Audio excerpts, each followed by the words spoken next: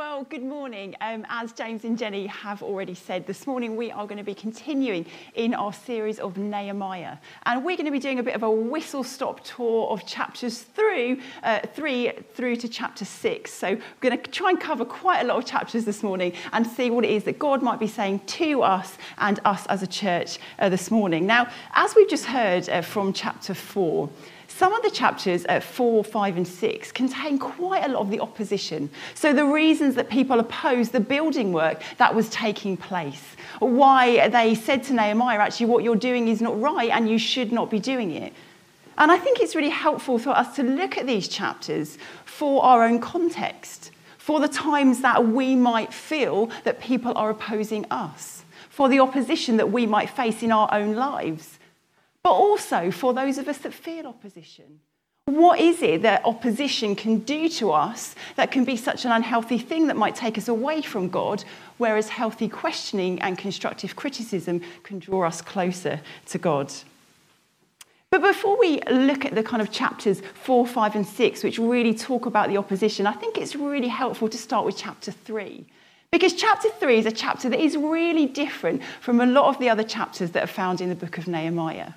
Because if you've read the book of Nehemiah, you might have noticed it's written quite like a diary entry. It is quite conversational. Nehemiah writes a lot in the first person. He talks about when I saw this, when we did this.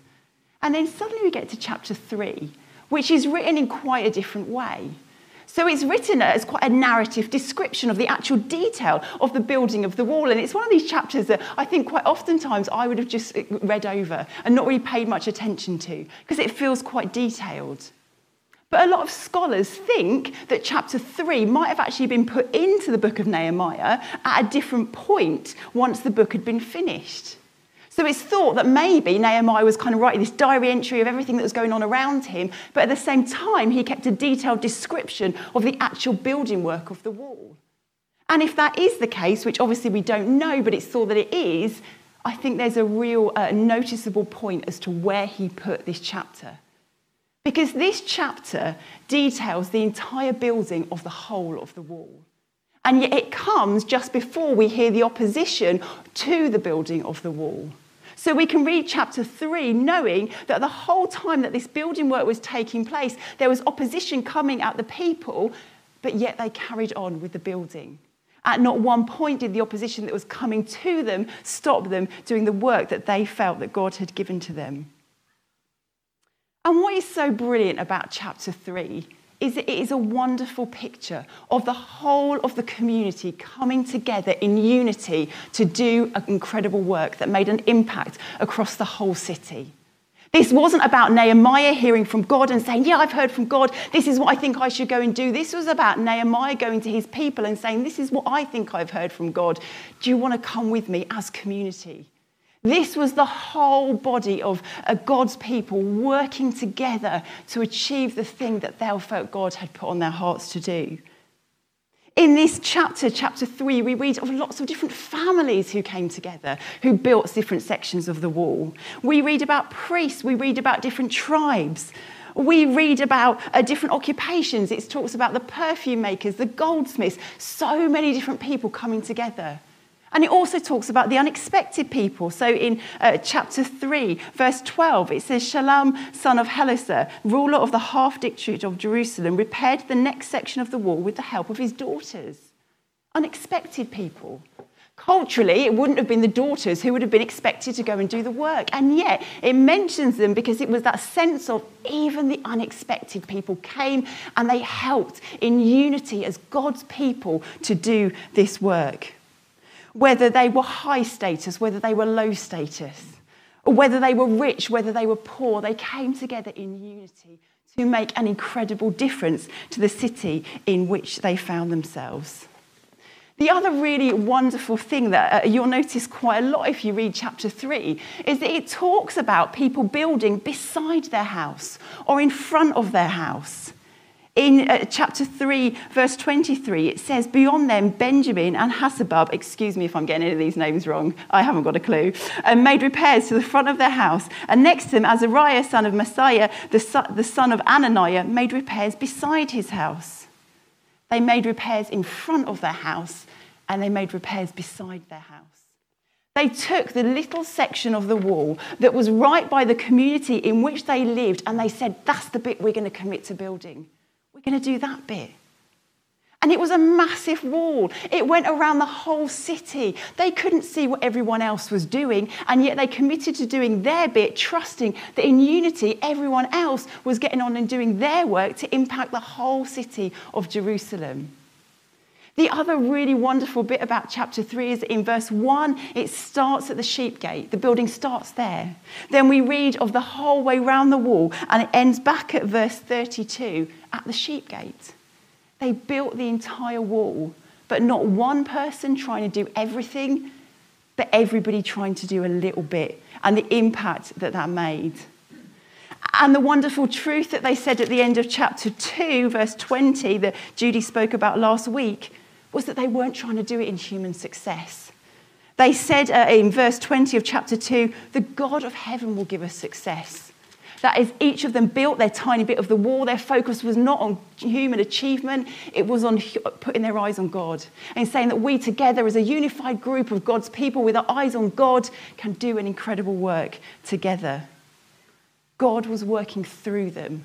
The integrity of the building of the whole wall depended on God's people building together. And I don't know about you, but for me, a lot of this chapter really resonated with where we are at as a church at the moment. And actually not just Riverside, but so many churches throughout the UK who for so many reasons, because of restrictions we're still under, because of difficulties they face, because of things that have changed over this last period of time, are looking at the future of their churches in a different way. That they might be demonstrating how they're working in different ways to how they have before. That even at Riverside, even though we can't see each other physically together every Sunday at the moment, actually we can look at this passage and we can say, but yes, we can still be God's people, impacting the city of Birmingham in the same way that the people impacted the whole city of Jerusalem by doing their little bit on the wall. We can be those people too.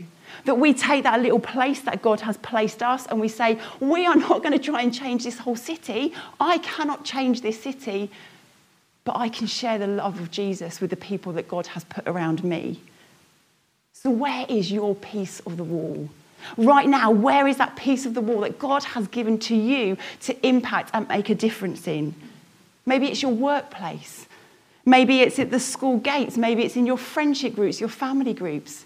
Maybe it's in the support groups that you're a part of, or your street or the estate that you live on, the gym that you go to. So many different places that can be your piece of the wall, where God is saying what is in front of you, what is beside you, because that is the place that right now you can impact and you can make an incredible difference in. That we can be unified. We can be people working in unity together, even though we might not be able to see each other all of the time in the ways that we would love to be doing. And it might be that at this time, there is a new piece of the wall that God is stirring up within you. However big, however small that is, that there might be your place in your community that God has put you, but as we move forward into this new trajectory for Riverside as a church, there might be a piece of the wall that is stirring within you. I met with a family a couple of weeks ago who have a house that has been adapted for people with access needs. And they just said to me, what we would love to do is we would love to know that people in our community know that there is a house that if they want to come and they want to be and they want to watch church on a Sunday morning or they want to be part of a group, then our house is there for them.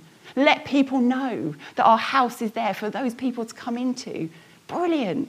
A stirring up within them of a new piece of the wall that God wants to build through them and through their circumstance, through their house being adapted in the way that it has.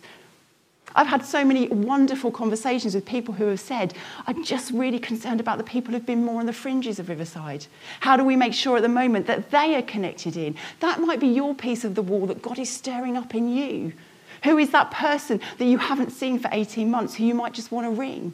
Or you even might want to drop an email to the leadership if you don't know their phone number and just say, oh, can someone just check in on this person? That we are welcoming people. That it's so wonderful here this morning. We've got a family with us who have, I think, came to Bourneville once before and have come and joined our church in this last period of time. We've got someone on Alpha who is doing an amazing job with the lights this morning, welcoming people in. That how can we be a people who are going to welcome those into our piece of the wall that God has given us? It might be that you're kind of having a stirring within you about the youth, about the children, about getting involved in the tech stuff, whatever it is. What is that piece of the wall that God might be stirring within you that right now you can get involved in? But I'm also aware that just as we're going to go on and read about some of the opposition that was being faced as the people built the wall around Jerusalem, that for some of us right now, we might just think, I don't want to build part of this wall. I'm not sure I even want to be part of this plan. I'm not quite sure where I'm at the moment. And do you know what? It's okay not to always agree. I think Tim mentioned when he shared the vision those weeks ago that we as a staff team haven't always agreed. We have asked questions. We have had tough conversations. We haven't always got on. But actually asking questions and constructive criticism is a good thing. It helps to build vision. It helps to shape the way forward. It helps us to come together as a unified people of God to say, whilst we might not agree, we want to go forward, we want to be committed in this, and we want to do this in the right way. And it has been so brilliant to hear people give us feedback in a really positive way that has helped reshape and jiggle some of the ways forward. Constructive criticism is a good thing. But critical opposition is a destructive thing. It tears down what is being built and it builds up within each of us something so destructive that actually it sometimes can take hold. And that's what we see in chapter 4. We read about this guy that was read to us in the Bible reading this morning, Sanballat, and we have already met him. We've met him in chapter 2, and in chapter 2, he says that he mocks and he ridicules the plans that God's people had. It was quite a sort of like, oh, what are you doing? Don't be ridiculous. There was a lightness to it, just a sort of disagreeing. But by the time we see him in chapter 4, in verse 2, this has changed, this has festered, and this has grown. It says he became angry and was greatly incensed. He ridiculed the Jews and in the presence of his associates and the army of Samaria. There is a rage that has grown within him. He looked at what was going on and he disagreed with it, but rather than going and trying to work that through in a constructive way, he has allowed this disagreement, this criticism to grow and overtake him to the point where he is now in rage. And we've all probably been there at some points, haven't we? That thing that we've disagreed with, whether it's been in a friendship, a relationship, with church, in the workplace, and it's eaten us up and it's grown and it's overtaken us. And there's also that we read that he tries to get others on side. He shares his frustrations and his criticisms in the presence of others to try and get them to come with him. I know that I've done that. Times when I have felt so opposing towards something or have felt so hurt by somebody that I want all those people around me to agree with the things that I'm saying and come with me. But what does that do? It simply eats him up and tears him down. And then in chapter 6, which really jumped out to me, there is another point where again he's opposing the work of the wall, and it says, and they reply to him, nothing like what you are saying is happening. You are just making it up in your head. How many times have we done that as well? I know I do it all the time. Write those stories in my head. Oh, I think this is what this person thinks, so then I'm going to get really angry. And actually, when I go and have a conversation with that person, that's not what they were thinking at all. All it took would have been one conversation. But actually, those things are festered within me, just as we read here. The opposition, when it becomes critical, can be destructive, both for the work that's taking place, but also for the person who is doing the criticising. And what I love is the response that the people in the community give when Sanballat is there and he's trying to stir the armies up and say, come on board with me, I don't agree with what they're doing. In chapter 2, when he's mocking them, they try and talk to him. But by this point, they see the rage that is growing within him. So rather than try and change his mind because he's become so incensed, they just give it to God. And they say, hear us, our God. In community, they come together. They come before God. They bring this situation to God. And then it goes on to say that they worked with all their heart. They wanted to make sure their heart was right before God. So they brought the situation to God and they carried on working for God. I had a conversation with somebody earlier this week that really challenged me and really struck me. I met with them to talk about the new plans for Riverside and sort of group life and things within that. And they were coming up with some brilliant ideas and it was really exciting. And they were sharing sort of ideas for their group and how they were welcoming new people in the meetings they were having. It was really encouraging. And just as I left, one of the group members followed me out and they said to me, you know, when I first heard this roadmap for Riverside, when I first heard Tim share this, I had really negative feelings about this. There was a real negativity about a lot of what was shared. But what really struck me was they committed not to talk to anyone about it. They didn't even talk to their spouse. They brought it before God and asked God to work it through with them. And now, obviously, many weeks later, and kind of having gone back and listened to the roadmap ahead, God's really helped change them, to help them see them in different ways. It doesn't mean they don't still have questions. They still have questions. They still have concerns. But actually, by bringing it to God, that destructive negativity had gone. That doesn't mean we can't talk to people. That doesn't mean that we have to keep things inside to wrestle with us and God. Part of chatting to God actually can be getting the wise counsel of those around us, but it's doing it in a way which honours God and doesn't destroy us at the same time. It was a real challenge. Some of the other opposition that they faced was physical opposition. It says in chapter 4, verse 8, they all plotted together to come and fight against Jerusalem. And in the midst of physical opposition, they did a practical response. They put watchmen around the edges of the wall who could watch and look out for what was taking place. Now, we might not have armies coming towards us, opposing things in our lives. We might not have an army coming towards us as Riverside at the moment, but there will be physical, practical things that will stand in opposition. And actually, let's make our response a practical response. Again, we had a lovely email from somebody this week who was just feeling a bit concerned about some of the stuff to do with the kids' work. Obviously, a brilliant job that Melody's doing. But they offered themselves and they said, you know, we want to help. We're here. This is what we want to do. Brilliant. What an encouragement to Melody to have those people saying, where we have concerns, we're stepping in and we want to help and we want to change this because this is brilliant, what is going forward and what God is doing. But the bit that really struck me about the physical opposition that was being faced in chapter 4 actually wasn't the external opposition that the people were facing. It was the opposition that was coming from within. In verse 10 of chapter 4, it says, meanwhile the people in Judah said, the strength of the labourers is giving out. There is so much rubble, we cannot rebuild the wall. That as the people did the rebuilding, it felt too hard. The work felt too much. But what the verse doesn't say is that they came and they said, right, that's it, we're walking away. They came in and they said, this is too much, this is too hard. The rebuilding right now for me, for some of the labourers, is too much. And I just want to say to you, if at the moment the area of service that you are in within our church is causing you to feel really critical, and you know it is causing really destructive thoughts and feelings within you, then that might be a prompting of God's Spirit to say, do you know what, right now, that's okay not to do that area of service. Because maybe God is going to be moving you into a new area.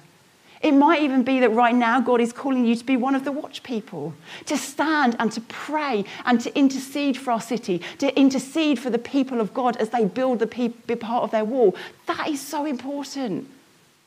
And it might be that stepping down or changing the area of service that you're in actually will free both you to flourish in where God wants you to be, but will also bring up new leaders to step into the positions that you were in. Let's not stay doing what we're doing and feeling critical about it if actually God's calling is something different on us. Because how amazing would that be, that we could all become different parts of the jigsaw puzzle, but together we make this beautiful picture doing what God wants us to be doing. And then in chapter 5, we see this other opposition where, again, internal opposition, people just aren't getting it right. That their eyes have gone away from God and their eyes have come back onto the things around them, their selfish behaviour patterns, where they're doing things for their own feelings, their own thoughts, they want the best out of things.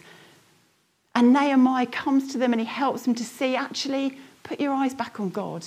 Because when we have our eyes fixed on our Father in heaven, who loves us more than we can possibly imagine, actually then we will be able to have our eyes fixed on the people around them, seeing them with the love that God has for us. Because the more we understand how loved we are, the more we understand that we are chosen, precious, loved children of God, then the more we cannot help but see all of those around us in the same way too.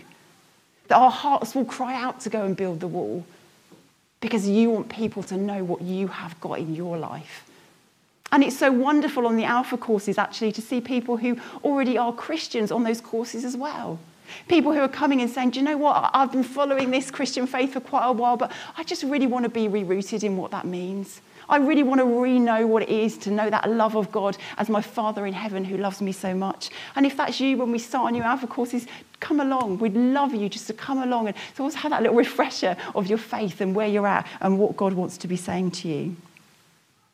And then in chapter 5, verse 9, the whole people come together after they've had this challenge from Nehemiah of put your eyes back on God. And it says at this, the whole assembly said amen and praise the Lord. There was something freeing for them, that as they put their eyes back on God rather than their own needs, actually there was something so freeing that they could come and they could praise God. Because as Riverside, we as the United Church in Birmingham, we as the United Church in the UK, throughout the rest of the world, will not build the wall of God by our buildings. Our church buildings will not walk around Birmingham changing lives for God's kingdom. They will not walk around the UK, around the rest of the world, to change the world because of a building. Church services will change people's lives, but they won't change the whole city's life. They will change the lives of those who come in or watch online. It's brilliant and it's fantastic and it does a massive work, but it will not reach everybody. But we, as the church, as the people, we can go and change a whole city. Just as every single person in Jerusalem took their little bit of the wall, they changed the city. The impact on the city was massive because they rebuilt that whole wall. Wouldn't it be amazing if every single one of us committed to praying for 3 or 4 people in the little bit of the wall that God has given to us, and saying that when we see them, we are going to pray for them, we are going to practically support them, we are going to show God's love to them, we could change this whole city. That is amazing. That is incredible. Nehemiah did not try and build the whole wall on his own. This was about God's people in unity. Even as they faced opposition, even as they felt opposition, looking at the opposition in the right way, asking the questions, saying they were too tired, saying things were too much, but coming together in unity to say, together, we are going to build God's wall.